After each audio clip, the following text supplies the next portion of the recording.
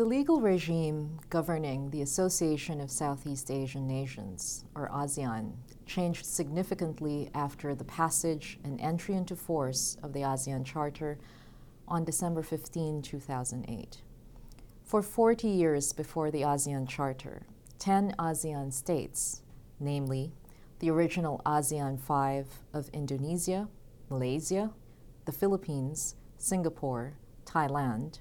plus newer members Brunei Darussalam and the CMLV countries, Cambodia, Myanmar, Laos, and Vietnam, dealt with each other regionally under a loose intergovernmental cooperation formed under the 1976 Treaty of Amity and Cooperation in Southeast Asia and the 1967 ASEAN Bangkok Declaration. Under the ASEAN Charter, these ASEAN member states formalized their regional cooperation across three pillar communities: political security, economic, and sociocultural communities that were created under the institutional framework provided for in the ASEAN Charter. Under the ASEAN Charter, all 10 ASEAN member states affirmed, among others, that they adhere to the principles of democracy, the rule of law and good governance, respect for and protection of human rights and fundamental freedoms, while also respecting the fundamental importance of amity and cooperation and the principles of sovereignty, equality, territorial integrity, non-interference, consensus, and unity in diversity. Regional integration under ASEAN, therefore, seeks to create a single market and production base which is stable, prosperous, highly competitive, and economically integrated, with effective facilitation for trade and investment, in which there is free flow of goods, services, and investment, facilitated movement of business persons, professionals, talents, and labor, and freer flow of capital, which would also alleviate poverty and narrow the development gap within ASEAN through mutual assistance and cooperation, as well as promote sustainable development so as to ensure the protection of the region's environment, the sustainability of its natural resources, the preservation of its cultural heritage, and the high quality of life of its people. This lecture will discuss the legal regime of ASEAN law and regional integration in three parts. First, I will discuss the sources of ASEAN law and the unique nature of Southeast Asia's regional integration, focusing on key lawmaking institutions in the region and the ASEAN member states to show how authoritative decisions are made for the region under the charter-based ASEAN, and the status of 40 years' worth of treaties and other ASEAN instruments concluded while ASEAN was a loose intergovernmental cooperation. Second, I proceed to examine the ASEAN regional governance framework and how this model, unlike the European Union, creates ASEAN law, what I call norms and other legally binding rules at the regional level, but ultimately leaves implementation of ASEAN law to the ASEAN member states' national courts and executive branches. Finally, I will discuss the spectrum of ASEAN dispute settlement options, regional, hybrid, and national, demonstrating that while ASEAN has not thus far created a standing adjudicative body for disputes among its member states, it has instead designed bespoke dispute settlement options, especially throughout many of its new economic agreements. I conclude with some observations on the future trajectory of international law, considering the distinct contributions of ASEAN law and regional integration. Turning to the sources of ASEAN law and the unique nature of Southeast Asia's regional integration. ASEAN's regional integration process builds from its experiences of horizontal, interagency, and intersectoral economic cooperation before the passage of the ASEAN Charter. Accordingly, ASEAN's model of integration is not as deep as that of the European Union, which purposely institutionalizes regional competences throughout the governmental functions of lawmaking, law enforcement, and legal interpretation. Under the ASEAN Charter, ASEAN seeks to maintain centrality and its proactive role as the primary driving force in its relations and cooperation with its external partners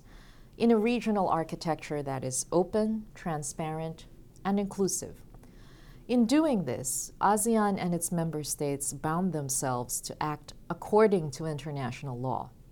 such as by upholding the United Nations Charter and international law, including international humanitarian law, subscribed to by ASEAN member states, and by adhering to multilateral trade rules and ASEAN's rules-based regimes for effective implementation of economic commitments and progressive reduction towards elimination of all barriers to regional economic integration in a market-driven economy. The ASEAN Charter acknowledges that as an intergovernmental organization, ASEAN possesses international legal personality. The Charter makes it mandatory for all ASEAN member states to take all necessary measures, including the enactment of appropriate domestic legislation, to effectively implement the provisions of this Charter and to comply with all obligations of membership. In this manner, ASEAN member states are obligated to implement within their respective jurisdictions any and all decisions of ASEAN, particularly its supreme policy-making body, the ASEAN Summit. While the ASEAN Summit decides according to consultation and consensus, the ASEAN Summit may also decide when a specific decision can be made or how a specific decision can be made if consensus cannot be achieved. Considering its 40-year history of regional practices and concluding treaties, agreements, and other instruments before the passage of the ASEAN Charter, ASEAN member states explicitly committed under the Charter to reaffirm and adhere to the fundamental principles contained in the declarations, agreements, conventions, concords, treaties, and other instruments of ASEAN. This is why the Charter provides for legal continuity, stressing that all treaties, conventions, agreements, concords, declarations, protocols, and other ASEAN instruments which have been in effect before the entry into force of this Charter shall continue to be valid. Now, noting the accretion of 40 years' worth of legal instruments, coupled with the treaties and agreements that were passed under the Charter era, it has become to date an archaeologic task to locate and identify the applicable and binding ASEAN law. The sources of ASEAN law, therefore, are immense, and not all have been fully identified, indexed, or cataloged. There is to date no central repository of the ASEAN Secretariat that publishes or makes available all of the agreements, treaties, concords, communiques, and other instruments concluded in the 40 years before the passage of the ASEAN Charter. And at present, there are decentralized efforts to make ASEAN regulations, treaties, and other agreements available across different websites, from the ASEAN Secretariat website, which includes a list of ASEAN's basic documents, as well as an ASEAN Legal Instruments portal. ASEAN law, roughly described, can thus be seen from the following non-exhaustive enumeration. 1. The ASEAN Charter, including its 14 key principles. 2. Decisions taken by the ASEAN Summit, which are binding on all ASEAN member states. 3. Treaties concluded by ASEAN on a regional basis and ratified by the ASEAN member states. And 4. Any treaties, agreements, concords, declarations, protocols, and ASEAN instruments concluded before the passage of the ASEAN Charter and which remain valid and in force as provided for in Article 52.1 of the ASEAN Charter. Noting these sources of ASEAN law, one can understand why ASEAN's model of regional integration has been nothing like the European Union's path of deep integration. ASEAN economic integration focuses mainly on 12 priority integration sectors: agro-based products, air travel, automotives, e-ASEAN electronics, fisheries, healthcare, rubber-based products, textiles and apparels, tourism, and wood-based products. The ASEAN Economic Community Blueprint describes the ASEAN Economic Community, or AEC, as the realization of the end goal of integration espoused in ASEAN Vision 2020, which is based on a convergence of interests of ASEAN member countries to deepen and broaden economic integration through existing and new initiatives and clear timelines. In establishing the AEC, ASEAN shall act in accordance to the principles of an open, outward-looking, inclusive, and market-driven economy, consistent with multilateral rules as well as adherence to rules-based systems for effective compliance and implementation of economic commitments. The AEC will establish ASEAN as a single market and production base, making ASEAN more dynamic and competitive, with new mechanisms and measures to strengthen the implementation of its existing economic initiatives, accelerating regional integration in the priority sectors, facilitating movement of business persons, skilled labor, and talents, and strengthening the institutional mechanisms of ASEAN. The AEC will address the development divide and accelerate integration of the CMLV countries through the Initiative for ASEAN Integration and other regional initiatives. The AEC envisages the following key characteristics. A single market and production base. B, a highly competitive economic region. C, a region of equitable economic development. And D, a region fully integrated into the global economy. ASEAN's single market and production base is based on 5 core elements, namely, first, the free flow of goods, second, free flow of services, third, free flow of investment, fourth, freer flow of capital, and fifth, free flow of skilled labor. Turning to the first, the free flow of goods in ASEAN is mainly facilitated through the Common Effective Preferential Tariffs for ASEAN Free Trade Area Agreement, or the CEPT-AFTA, which is under review to ensure the elimination of tariffs according to the schedules and commitments set out in this agreement and other related ASEAN agreements. The CEPT-AFTA also provides for technical rules of origin to determine the nationality of goods. ASEAN is working towards the elimination of non-tariff barriers, trade facilitation, and the modernization and integration of customs valuation, harmonized customs procedures and techniques, a regional customs system that facilitates the movement of goods, and the ASEAN Single Window, which integrates all the single windows of the ASEAN member states for regionally synchronous processing of customs data and clearance information. As to the second element, the free flow of services in ASEAN, on the other hand, is facilitated through the ASEAN Coordinating Committee on Services, which seeks to remove substantially all restrictions to trade and services, such as in the areas of air transport, e-ASEAN, healthcare, and tourism, and ultimately in financial services. For the third element of the AEC, the free flow of investment in the ASEAN region, it is largely facilitated through the 2009 ASEAN Comprehensive Investment Agreement and several other ASEAN regional investment treaties with external partners such as Australia and New Zealand, China,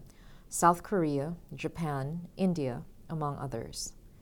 Apart from the ASEAN regional investment treaties, each ASEAN member state maintains its own bilateral and/or plurilateral investment treaty program as part of its own corpus of economic agreements. As to the free flow of capital in ASEAN, this remains a work in progress for the harmonization of capital market standards and the relaxation of ASEAN member states' respective restrictions on capital mobility,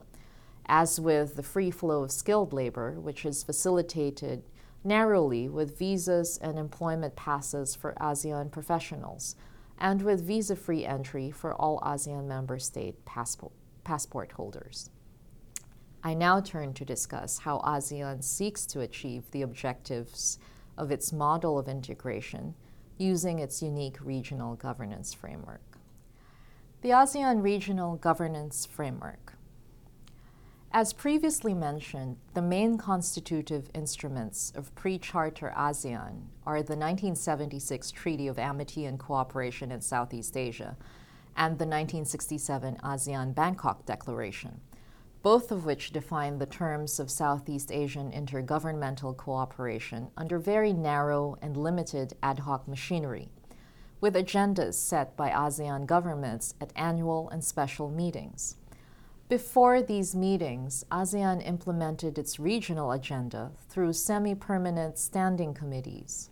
ad hoc committees, and permanent committees of specialists that work alongside their counterpart national secretariats within ASEAN member states. The 1976 Treaty of Amity and Cooperation spelled out the best efforts nature of this cooperation in economic, social, technical, scientific, administrative, and security areas, always limited by ASEAN's overarching principles of mutual respect for the independence, sovereignty, equality, territorial integrity, and national identity of all nations, the right of every state to lead its national existence free from external interference, subversion, or coercion, non-interference in the internal affairs of one another, settlement of differences or disputes by peaceful means, renunciation of the threat or use of force, and effective cooperation. Dispute settlement under the 1976 TAC, or Treaty of Amity and Cooperation, is to be conducted firstly through direct ministerial negotiations, where, if such negotiations fail, ASEAN member states could pursue dispute resolution through good offices, mediation, inquiry, or conciliation, informal or ad hoc third-party assistance of a fellow member state, or recourse to any of the modes of peaceful settlement of disputes under the Charter of the United Nations. ASEAN cooperation in the pre-Charter era thus featured more lawmaking and law-implementing functions rather than formal judicial oversight or interpretation. The ASEAN Leaders Summit was the official intergovernmental body of pre-Charter ASEAN, where treaties, regulatory instruments, and other agreements were signed at the most senior level by Southeast Asian heads of state. ASEAN Charter institutions nominally continue much of pre-Charter ASEAN's horizontally embedded bureaucracy, with some distinctions. The pre-Charter ASEAN Leaders Summit was replaced by the ASEAN Summit, composed of the heads of state of the ASEAN member states, and which is mandated to meet at least semi-annually, convening special or ad hoc sessions in between each meeting when necessary. The ASEAN Summit has more expansive and consolidated policy-making, administrative, decision-making, and oversight authority to guide various levels of the ASEAN bureaucracy. As the supreme policy-making body of ASEAN, which deliberates, provides policy guidance, and takes decisions on key issues pertaining to the realization of the objectives of ASEAN,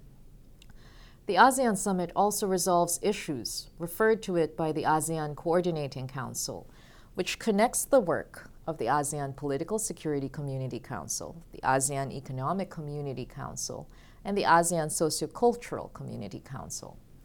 The ASEAN Summit also directly instructs ASEAN Council ministers to hold ad hoc interministerial meetings and address important issues concerning ASEAN that cut across the community councils. The ASEAN Summit also authorizes the establishment and dissolution of sectoral ministerial bodies and other ASEAN institutions. The ASEAN Charter also created the Office of the ASEAN Secretary General and the Permanent Secretariat, the Committee of Permanent Representatives to ASEAN, and the ASEAN National Secretariats. In addition to the plenary rulemaking powers of the ASEAN Summit, it also has broadly worded and unspecified powers, such as the power to address emergency situations affecting ASEAN by taking, and I quote, appropriate actions. The ASEAN Summit, to a certain degree, has some quasi-judicial oversight. Under the ASEAN Charter, the ASEAN Summit is empowered to decide on matters referred to it under Chapter 7, Decision Making, and 8, Settlement of Disputes. While the ASEAN Charter maintains consultation and consensus rule, otherwise known as the Mushawara Mufakat rule, it does permit the ASEAN Summit flexibility to devise alternative forms of decision-making when consensus cannot be achieved. While the Charter provides for dispute settlement as provided in specific ASEAN instruments, such as the ASEAN Protocol on Enhanced Dispute Settlement Mechanism and the 1976 Treaty on Amity and Cooperation, the ASEAN Summit also has the explicit authority to decide disputes that remain unresolved notwithstanding the application of other dispute settlement procedures within the Charter framework. Thus, when a dispute remains unresolved after the application of the preceding provisions of this relevant chapter of the ASEAN Charter, the dispute shall be referred to the ASEAN Summit for its decision. A member state's non-compliance with the findings, decisions, or recommendations resulting from any ASEAN dispute settlement mechanism is likewise referable to the ASEAN Summit for decision.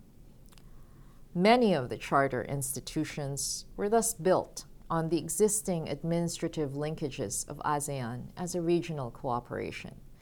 The key difference between these institutions and their pre-Charter predecessors is a matter of mandate. At the most localized level of the ASEAN bureaucracy, it is the ASEAN national secretariats that crucially serve as the national focal point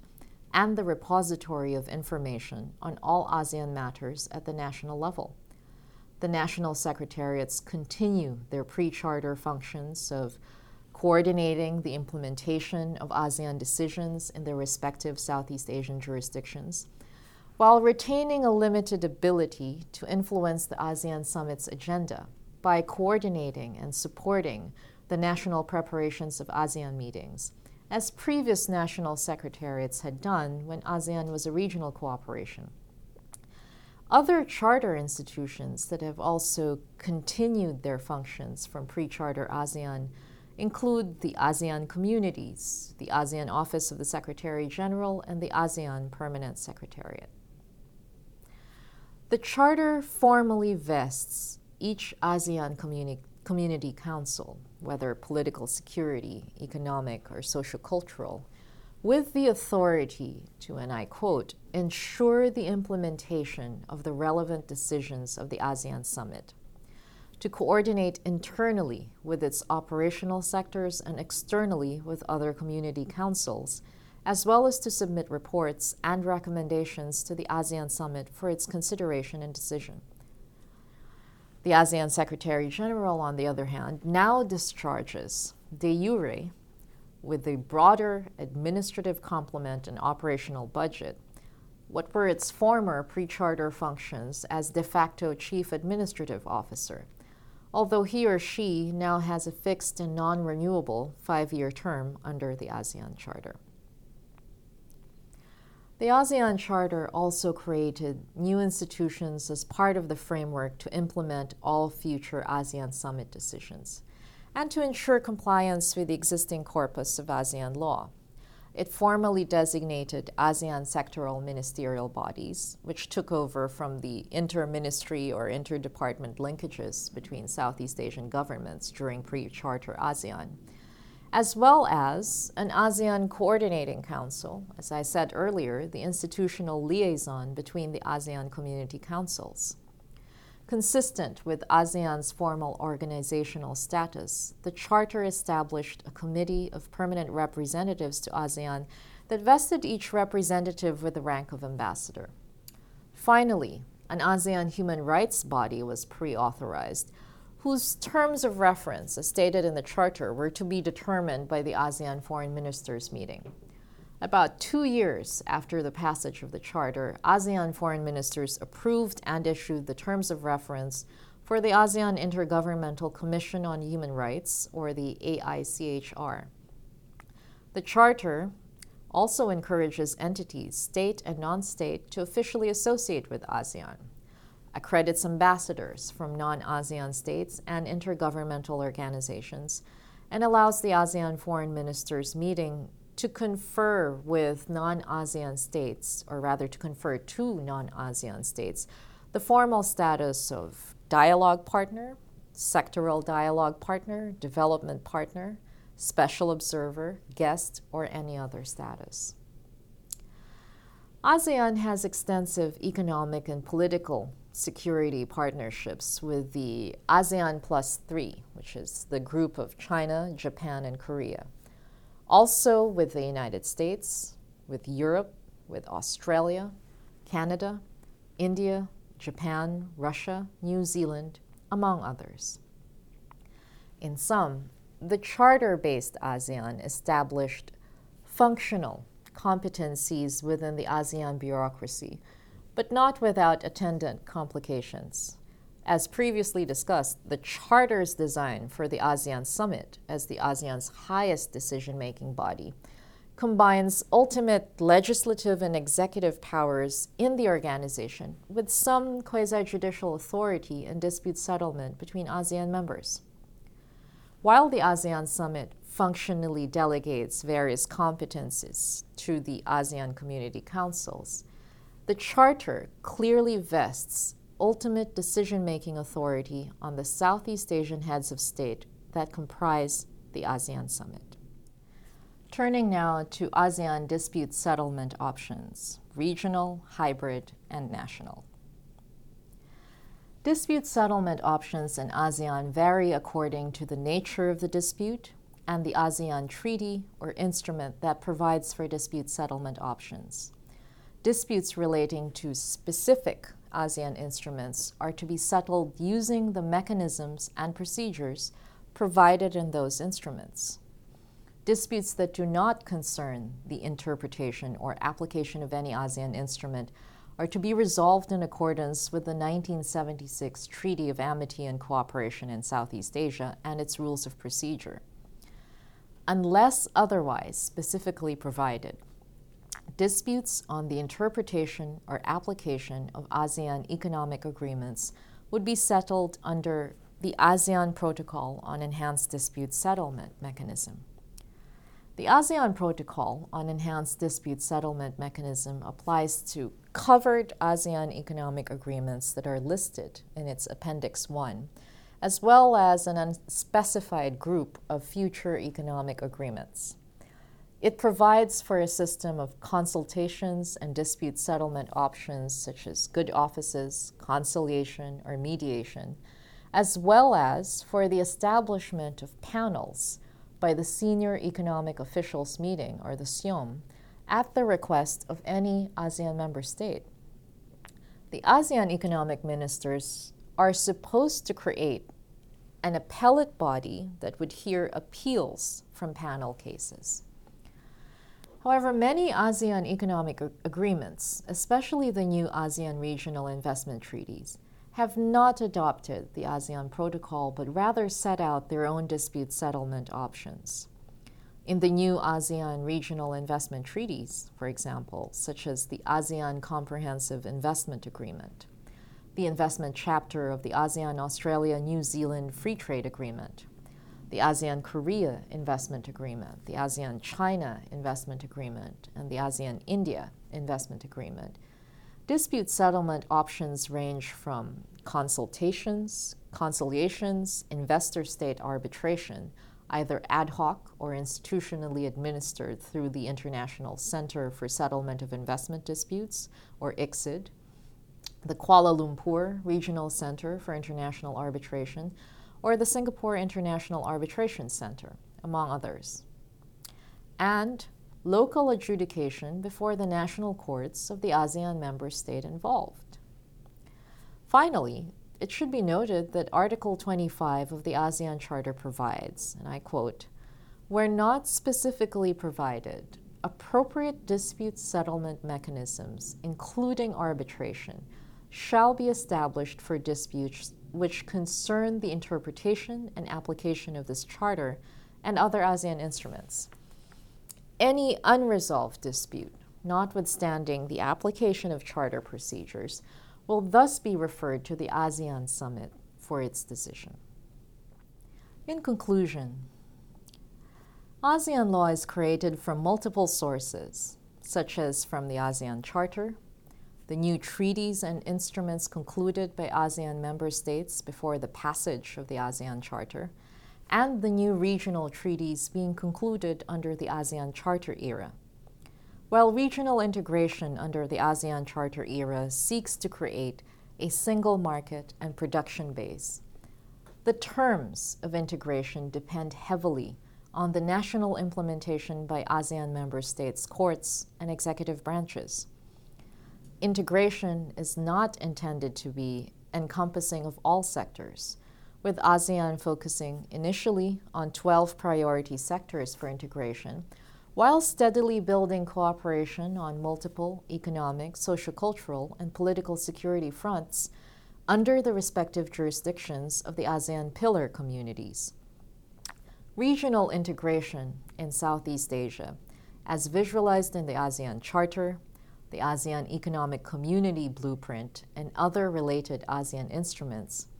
is a move to consolidate 40 years of pre-existing intergovernmental, intersectoral, and horizontal cooperation between the various government agencies of the 10 Southeast Asian countries.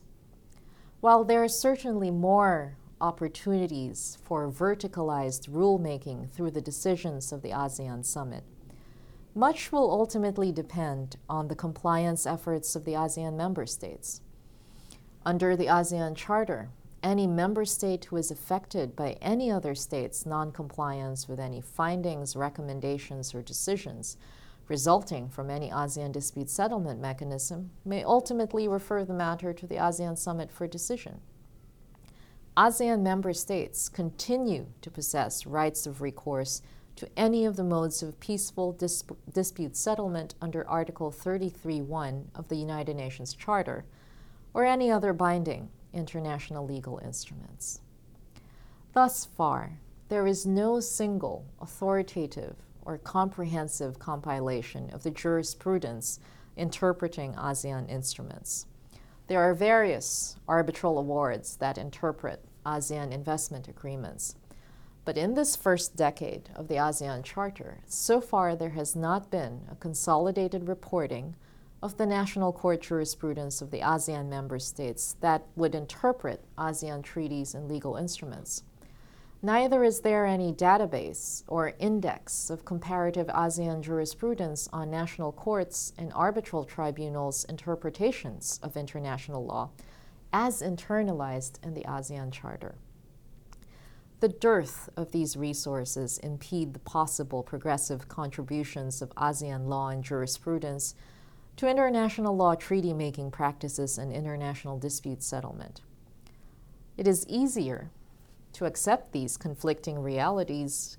once one probes the constructivist history behind the creation of a Southeast Asian region. Unlike the predominantly shared religious, political, economic, social, and cultural histories of Europe, Southeast Asia was initially a fictive construct of states that had considerably different colonial and post-colonial experiences, political struggles, economic power, linguistic traditions, and religions. Southeast Asian states have had less than a century of re-experienced political sovereignty after their independence from imperial fetters.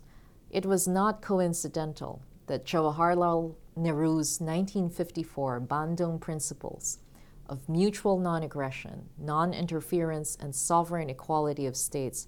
resound distinctly from ASEAN's 1976 Treaty of Amity and Cooperation and the 1967 Bangkok Declaration, and to some extent the ASEAN Charter.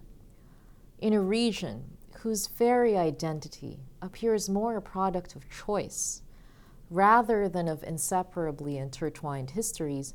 it is not difficult to see why Southeast Asian states would still keep principles of non-interference, respect for national sovereignty, as well as the Mushawara and Mufakat concepts in the ASEAN Charter. even as the Charter embraces more internationalist principles and norms. The litmus test for international legality in a charter-based ASEAN depends on the calibrated interpretation of those above previously mentioned principles in the implementation of ASEAN law and international law. Implementation will depend on the concerted efforts of the ASEAN Summit, the ASEAN Community Councils, and other charter bodies with national governments and domestic courts. The authoritative and constitutive bases for ASEAN decisions are defined not just by the formal legal instruments that comprise 40 years' worth of ASEAN law, the continued issuance of ASEAN legislation through the ASEAN Summit decisions and new treaties being concluded by ASEAN states, but also from the operational practices or operational codes of states and non-state actors on established intergovernmental networks as well as non-governmental cooperative frameworks. The robust proliferation of ASEAN lawmaking certainly gives the impression that in Southeast Asia's unique model of regional integration, ASEAN's contributions to international law norms will far outpace its own institutional and structural developments, as well as its possible future jurisprudential contributions through its processes of international legal harmonization, international law and ASEAN law interpretation by ASEAN member states' national courts, ASEAN arbitral tribunals, and other dispute settlement options.